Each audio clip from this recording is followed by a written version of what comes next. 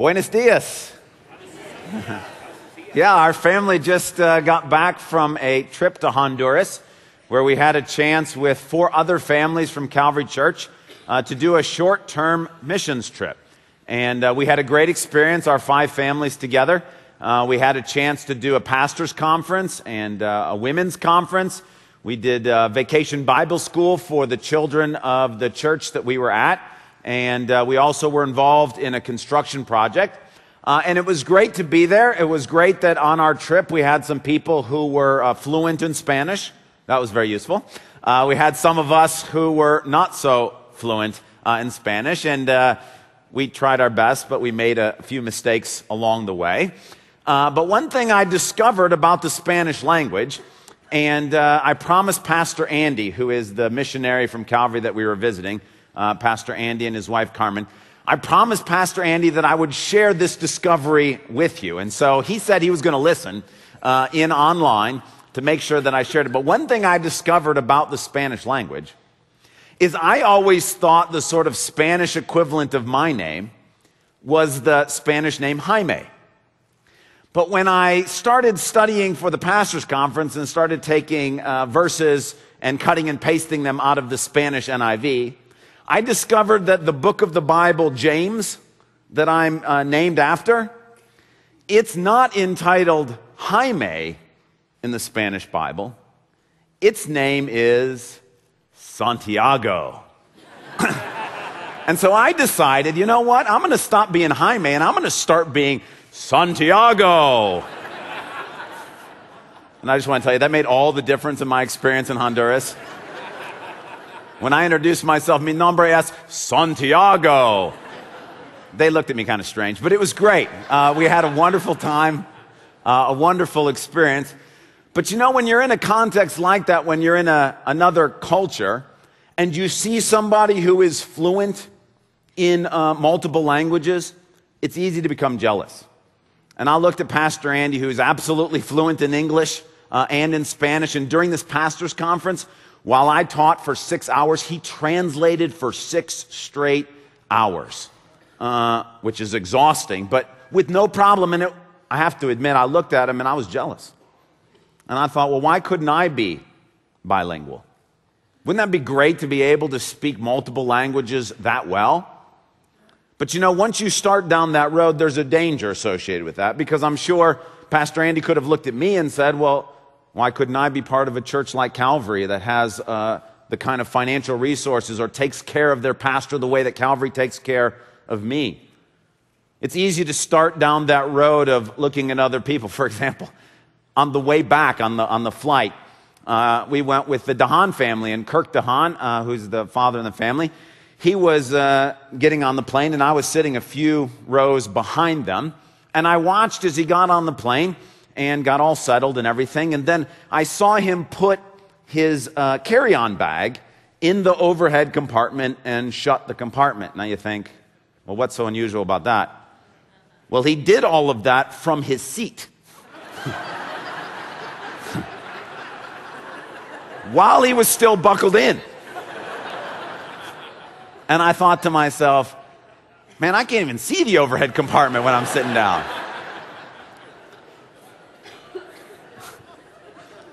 And you know, it's easy to look at and go, well, why, Lord, couldn't I have that kind of height or strength? You know, it's easy for us to start doing this. We can ask this question all the time. Why, Lord, didn't you make me more attractive? Why, Lord, haven't you given me a better job? Why, Lord, haven't I been able to have good health like other people have had good health? You can start playing this game, a game that I might entitle the why not me syndrome. You know, why, Lord, do I have to have this cramped old house when all the other people in my small group, they have nice new houses with no repair problems and they can entertain all the people they want? We can ask the question, Lord, why did my close friend move away when other people get to have their close friends living nearby? Why not me, Lord? We can look at our own dreams and aspirations and goals for our life and say, Lord, why isn't that happening for me? I look at other people and they seem to be getting everything that they want. Why not me, Lord? Why can't I have those kinds of things? Well, we've been looking at the books of 1st and 2nd Samuel and the book of Psalms this past year, and we've been looking at what it means to have an undivided heart for God. And the question for this morning is, what does a person with an undivided heart for God, how do they handle the why not me syndrome? We all get it. It's so easy to look around. Many of us here this week may have done that multiple times already. Well, as a frequent sufferer of the why not me syndrome, I'd like to share with you this morning a verse that's been very helpful for me in my journey. When I begin to ask those questions, why not me, Lord? Why can't I have that? Why didn't you give me these things? So we're going to look at that in just a moment, but let's pray and ask the Lord's blessing on our time in His Word. Father, we've come to you with an honest question.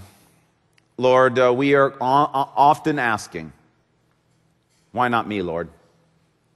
And if we went around the sanctuary today, there would be hundreds of different ways in which each of us could answer that question and say, Lord, if you would just give me a better paying job or more financial resources, Lord, or if you could let me have my spouse back, Lord God, or if you could allow us to have children, Lord, we would just be happy. And we ask ourselves, why not, Lord?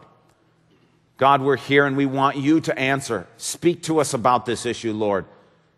Help us to hear what your word has to say. And God, I pray that in your word we would hear your voice speaking to us. We're asking these things in Jesus' name. Amen. If you would, take a Bible and turn to Psalm 84. I said I wanted to show you a verse that was very helpful, is very helpful to me in dealing with the all too frequent why not me syndrome. And I want to share that with you. It's from Psalm 84. It begins on page 420 in the Bibles that the church provides. While you're turning, let me tell you that Psalm 84 in its historical setting is what we would call a pilgrimage psalm. What we think is going on is that at least 3 times a year for the feasts of Passover, Pentecost, and Tabernacles, the Israelites were traveling to Jerusalem. And the reason they were doing that is they were getting together to celebrate God's goodness. That it's easy in the hustle and bustle of everyday life as you're working on the farm, as you're trying to take care of the sheep or whatever it may be, for the Israelites to forget God's goodness to them. And so God instituted these festivals that they were to come to Jerusalem and to stop all of their labor and all of their work and celebrate. Celebrate God's goodness, celebrate God's salvation, celebrate God's bountiful, plentiful goodness to them. Now you can imagine what this must be like, that as the Israelites, the backbreaking work of farming the land, the hot, sweaty, dusty work of taking care of the sheep or whatever it may be, when it was pilgrimage time, when it was time to go to Jerusalem to celebrate God's goodness, you can see them all coming together, and we imagine them speaking the words of this psalm. But the point of Psalm 84 is it's not just for those occasions. It comes out of those occasions. But what it's supposed to be is a reminder that the same God that we celebrate at times of festivals, like Christmas and Easter, that same God is the God who's with us every day, whose blessings are present with us in our daily experience. And so Psalm 84 is not just for the days in which we are celebrating and enjoying the festivals of God. Psalm 84 is for every day when we're going through the ups and downs of life. Now, we're only going to focus on one verse this morning, but let me read you the psalm to give us the context. We begin in verse number 1. How lovely is your dwelling place, O Lord Almighty. My soul yearns, even faints, for the courts of the Lord. My heart and my flesh cry out for the living God. Even the sparrow has found a home, and the swallow a nest for herself, where she may have her young. A place near your altar, O Lord Almighty, my King and my God. Blessed are those who dwell in your house. They are ever praising you. Blessed are those whose strength is in you, who have set their hearts on pilgrimage. As they pass through the valley of Baca, they make it a place of springs. The autumn rains also cover it with pools. They go from strength to strength, till each appears before God in Zion. Hear my prayer, O Lord God Almighty. Listen to me, O God of Jacob. Look upon our shield, O God. Look with favor on your anointed one. Now here at this point, we want to slow down a little bit because we're getting to the verse that we really want to focus on, and we think about this why not me syndrome. The last 3 verses of this psalm really break up into 2 sections, and they don't break up exactly the way it's versified in the NIV or in our English Bibles. The first section says, "Better is one day in your courts than 1,000 elsewhere. I would rather be a doorkeeper in the house of my God than dwell in the tents of the wicked. For the Lord God is a sun and shield." What the psalmist is saying is look, anytime you get to go and be in God's presence, that's a good day.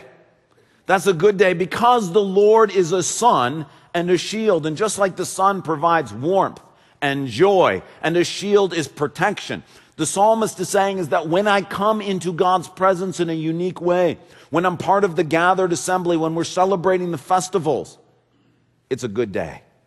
It's a good day when I get to go to heaven, to be with God. But the next section, the section we really want to focus on, is talking about the goodness of God, not just when you're in the sacred assembly, not just when you're in His presence in a unique way, but all of the time. And this is the verse we want to look at. It begins in the second phrase in verse 11. The Lord bestows favor and honor. No good thing does He withhold from those whose walk is blameless. O Lord Almighty, blessed is the man who trusts in you. Now, the first thing I want to say about this phrase, as we think about it in terms of the why not me syndrome, is that there is a qualification. And the qualification is that what God has to say in verse 11 is for those whose walk is blameless. That what He's got to say, He's got an amazing promise. A promise that can rescue you and can rescue me from the why not me syndrome. But that promise is only valid for those whose walk is blameless. Now, what the psalmist means by this is not if you've got any kind of sin that you have stumbled into or have done. We all sin. Nobody is absolutely blameless. Okay? We're all sinners. What the psalmist means here is if there's any area in your life or in my life in which we have habitual, unconfessed, unrepentant sin, meaning there's an area of our life that we've tried to kick God out of, that we're living how we want to live and we could care less what God has to say about it, then what God has to say in verse 11 of Psalm 84 is not valid for us. Okay? But for most of us here this morning, that's not the case. Most of us here this morning, thank God, are walking with the Lord. We're trying our best. We still stumble.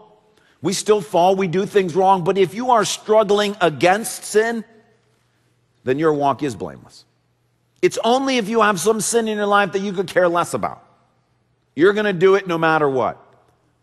But if you're walking with the Lord, which most of us here this morning are, then the good news is that the promise we're about to look at is for us.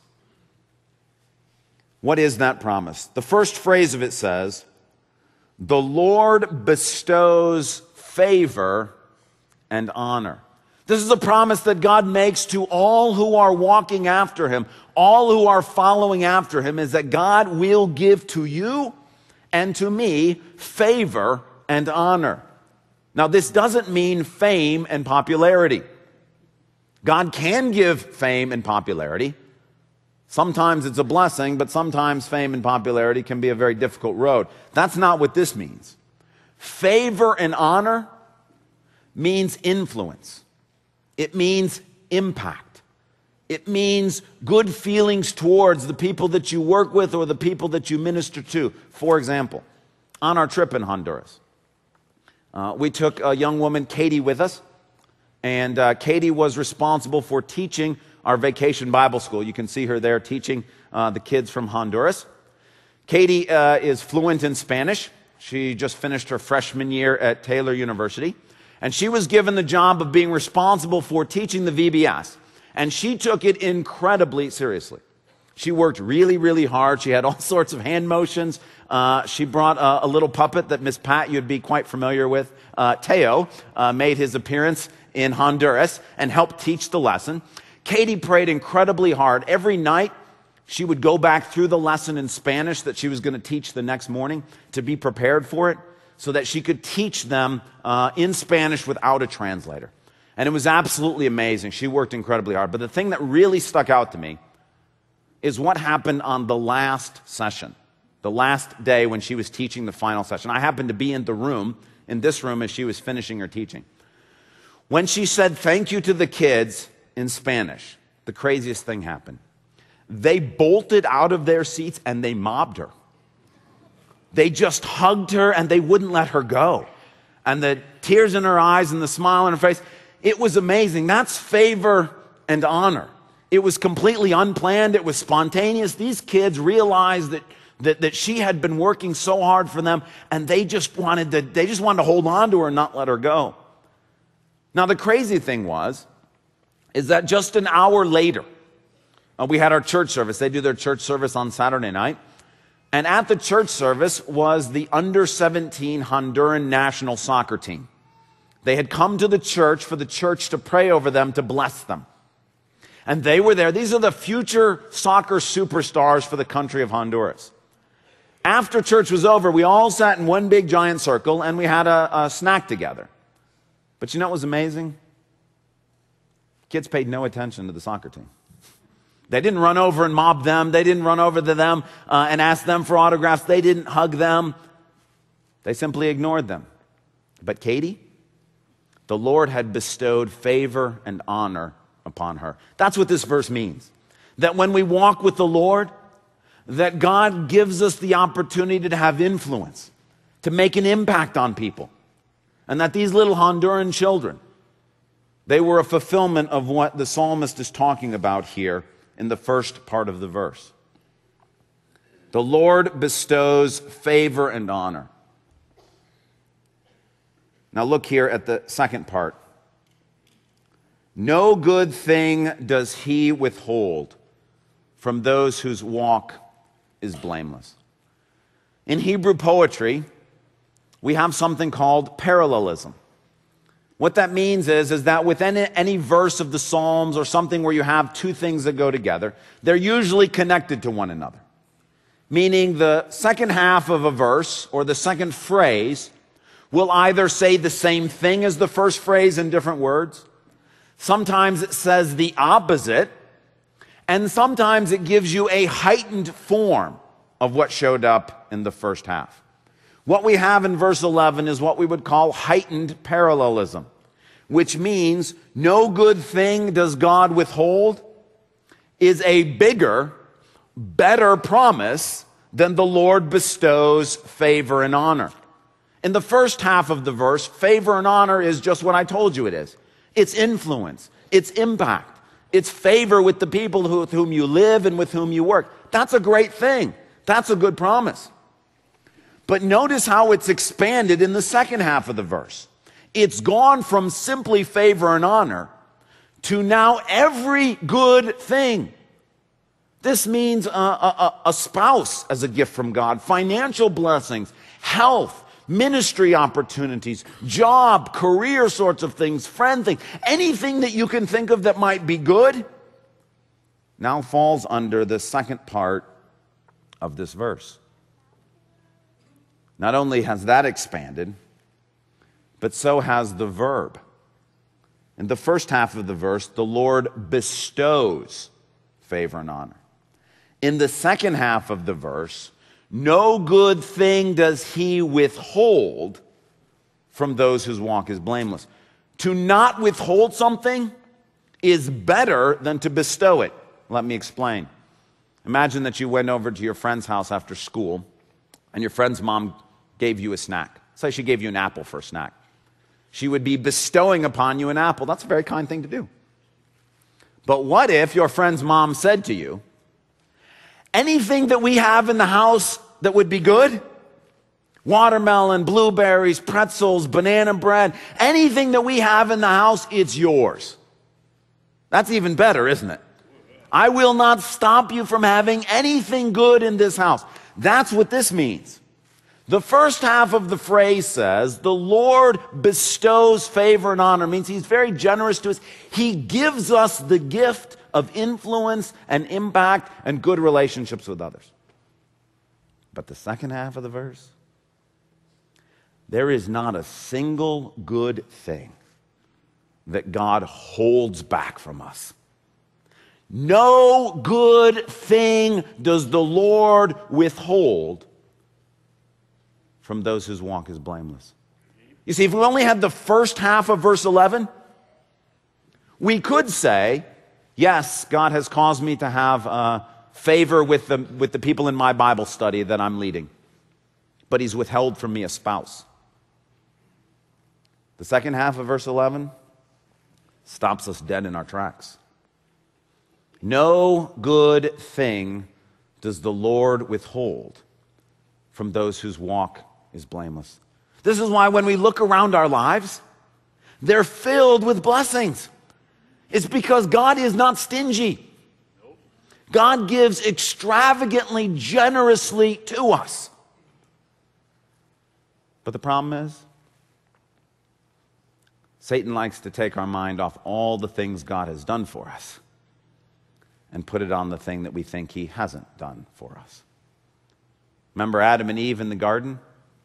God said, you can eat from any tree you want, except that one over there. Which one did Satan focus on? The one they couldn't have. The why not me syndrome. Why can't we eat from that tree? Why can't we have those things? That's what Satan does, is he wants to take our minds off all the amazing good things that God has given to us and put our attention and our focus on that thing that we haven't gotten. And we say, why not me, Lord? But there's a corollary truth that must be true from Psalm 11, from Psalm 84:11. And it's this. If something is being withheld from us, it must not be good for us. If it's true, and it is, that the Lord does not withhold any good thing, if something is being withheld from us, then it's not for our good. Now listen, the psalmist is not dealing with the problem of evil in the world. He's not addressing the issue of suffering. He's not talking about what happens when we make foolish choices. He's not talking about the fact that, sometimes it takes a long time for good things to come. He's not getting bogged down in the nuances of all of the exceptions. He's looking at the central truth that we don't want to miss. No good thing does God withhold from those whose walk is blameless. The corollary being, if something is being withheld from us, then it must not be good for us at this time. This is why in Adam and Eve's case, the tree of the knowledge of good and evil was not good for them. The reason God was withholding it from them was not that he was stealing something from them. It's that it would have been bad for them. Or think about David, who we've been studying all year. When he wanted Bathsheba for himself, remember what God said to him in 2 Samuel 12. The God of Israel said to David, I anointed you king over Israel, and I delivered you from the hand of Saul. I gave your master's house to you and your master's wives into your arms. I gave you all Israel and Judah. Now look at this. And if all this had been too little, I would have given you even more. What God is saying to David is, look, I know what's good for you. I know what's best for you. Have I been selfish with you, David? Have I withheld things from you? Look at all the good I've done for you. The reason I didn't give you Bathsheba as your wife is that would not have been good for you. It's not going to turn out good for you. Let me give you another example from Israel's history. God had promised Israel a promised land. But when they're getting ready to go to the promised land, God tells them this. I will send my terror ahead of you and throw into confusion every nation you encounter. I will make all your enemies turn their backs and run. I will send the hornet ahead of you to drive the Hivites, the Canaanites, and the Hittites out of your way. But listen to this. But I will not drive them out in a single year, because the land would become desolate and the wild animals too numerous for you. Little by little, I will drive them out before you until you have increased enough to take possession of the land. God withheld from Israel the fullness of the promised land when they moved in, not because he wanted to hurt them, but because it was for their good. He's saying, look, if I gave this to you, it would not be good for you. You can't possess this land. Other nations, they're bigger than you are. They could handle this land. You can't handle it all at once. And so God's withholding the land from them all at once was not an act of curse. It was an act of kindness. You see, at the center of all of it, what Psalm 84 is trying to say is God is good. Everything he gives us is good. Everything he withholds from us is for our good. God is good. Everything he gives us is good, and everything he withholds from us is for our good. You know, I used to think it would be great if I was independently wealthy. I thought, man, look at all these problems I could solve. Look at all the things that I could take of. Look at all the stress that would be gone. Do you know what I've realized? That wouldn't be a good thing for me. It would cause me to stop trusting in God for lots of things. It might rob me from joy in my life. I couldn't handle that kind of money. Now, some of you can. And thank God for that. And God's blessed you with that, and that's great. But if I'm honest, I can't. And it's actually the goodness of God to keep that from happening. That's what Psalm 84:11 is saying. This is why this verse is the solution to the why not me syndrome. Is when we look around and say, why not me? Why don't I have a spouse? Why aren't we able to have children as easily as another couple is able to have children? Why can't I have a skyrocketing career? Why can't I have a spouse who's not sick? Why can't I be cured from cancer? Because at the end of the day, the answer to the question is God is good. Everything he gives us is good. Everything he withholds from us is for our good. And every single one of us in this room is a unique individual. Some people can handle fame, and it's good for them. Some people can't. For some people, lots of money is a blessing. For other people, lots of money would be a curse. For some people, being healed from cancer would be an absolute blessing. For others, God's got something even better in store. But at the end of the day, the answer to the question, why not me? The Lord bestows favor and honor. No good thing does he withhold from those whose walk is blameless. God is good. Everything he gives us is good. Everything he withholds from us is for our good. He can't do anything else. You say, but then why do I so badly want a spouse? Why is it so clear that if we just had a little bit more money, so many problems would be solved? Why do I have such a strong desire for children when I can't seem to have children? Why do I so badly want a friend, and why does it seem so clear to me that if I just had a close friend, school would go so much better? Those are good questions. Can I be honest with you and say I don't know the answers to them? But this is why the last verse of the psalm says, O Lord Almighty, blessed is the man who trusts in you. I don't know how it's all going to work out. I don't know why those feelings are there. I don't know where those questions come from. I don't know how the puzzle pieces all fit out in your life. I can barely figure it out in my life. But at the end of the day, we must trust that God is good. Everything he gives us is good. everything he withholds from us is for our good. And the encouragement of Psalm 84 is in the face of the why not me syndrome, is not even trying to figure out, oh, well, money might be bad for me, or this might not work out this way. It's simply to fall down and trust God and say, Lord, I know you're good. I know that everything you give is good, and everything you withhold is for my good. And I'm going to trust in your unfailing love. We heard that this morning in Steph's testimony.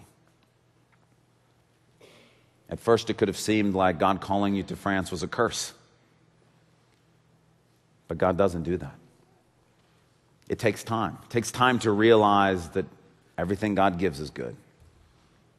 Everything God withholds from us is for our good. And if you trust in him, if you trust in his unfailing love, unfailing love. Listen to that phrase. Unfailing love. Amen.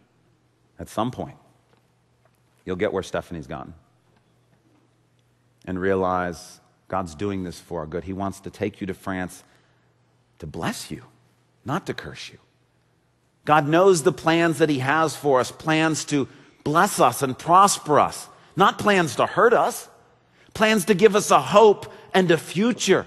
At the end of the day, when Satan tells you, oh yeah, you can eat from all those trees, but you can't have that, and you say, why not me? Why can't I have that? Why can't I be more attractive? Why can't I be more intelligent? Why can't I have more money? Why can't I have more influence with people? Why can't I have a family nearby me? Why do I have to go through this health crisis? Why do I have to have this thing of suffering? The answer to all those questions is trust in the God who's good. Everything he gives us is good. Everything he withholds from us is for our good. The Lord bestows favor and honor. No good thing does he withhold from those whose walk is blameless. Blessed is the person who trusts in that God. Let's pray together.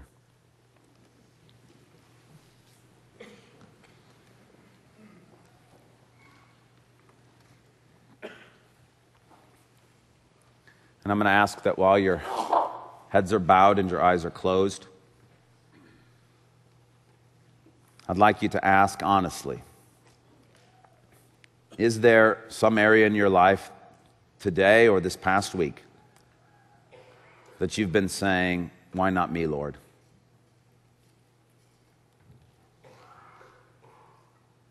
And as you think quietly about that issue, I ask that you just take a moment, having heard the word of God, that no good thing does God withhold from those whose walk is blameless. And I'm asking that you would just for a moment let that verse speak into your situation.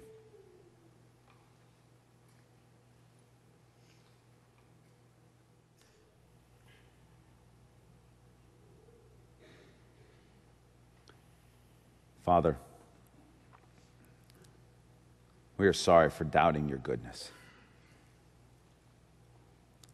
Lord, you have poured out so many blessings in our lives.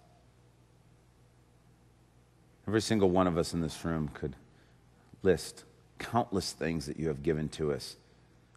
Lord, you've not been stingy with us. You are extravagantly generous. But Lord, we confess that we've believed Satan's lies, that we've doubted your goodness, that we've looked at the things you've withheld from us and thought that you were withholding good from us. Lord, that in our heart of hearts we thought, if I just had a spouse, if I could just have children, if I could have my loved one back from the dead, if I could have more money, if I could have a better career, if I could get a new house, then I would be happy. Lord, these are all statements that degrade your goodness. God, forgive us. We have forgotten how good you are to us. Lord, I thank you, though it's hard, for withholding some things from us. Lord, I thank you that we, like Israel, we're too small to handle certain things. And God, you are gracious and kind to us that way. And Lord, please, please, don't allow our why not me syndrome to discourage you into giving us stuff that wouldn't be good for us. God, we acknowledge that you know best. Lord, we don't always understand. We don't know why. We don't have all the reasons. We can't answer all the questions. But God, we simply come before you now and we say we're sorry. We're sorry for doubting your goodness to us. Open our eyes, Lord. Help us to see the incredible blessings in our lives, Lord. Give us insight to understand that you are good and that everything you do for us, everything in our lives works together for good. God, who else is like you? We praise you for that. Thank you, God, for hearing our prayers. Thank you for speaking to us through your word. In Christ's name I pray. Amen.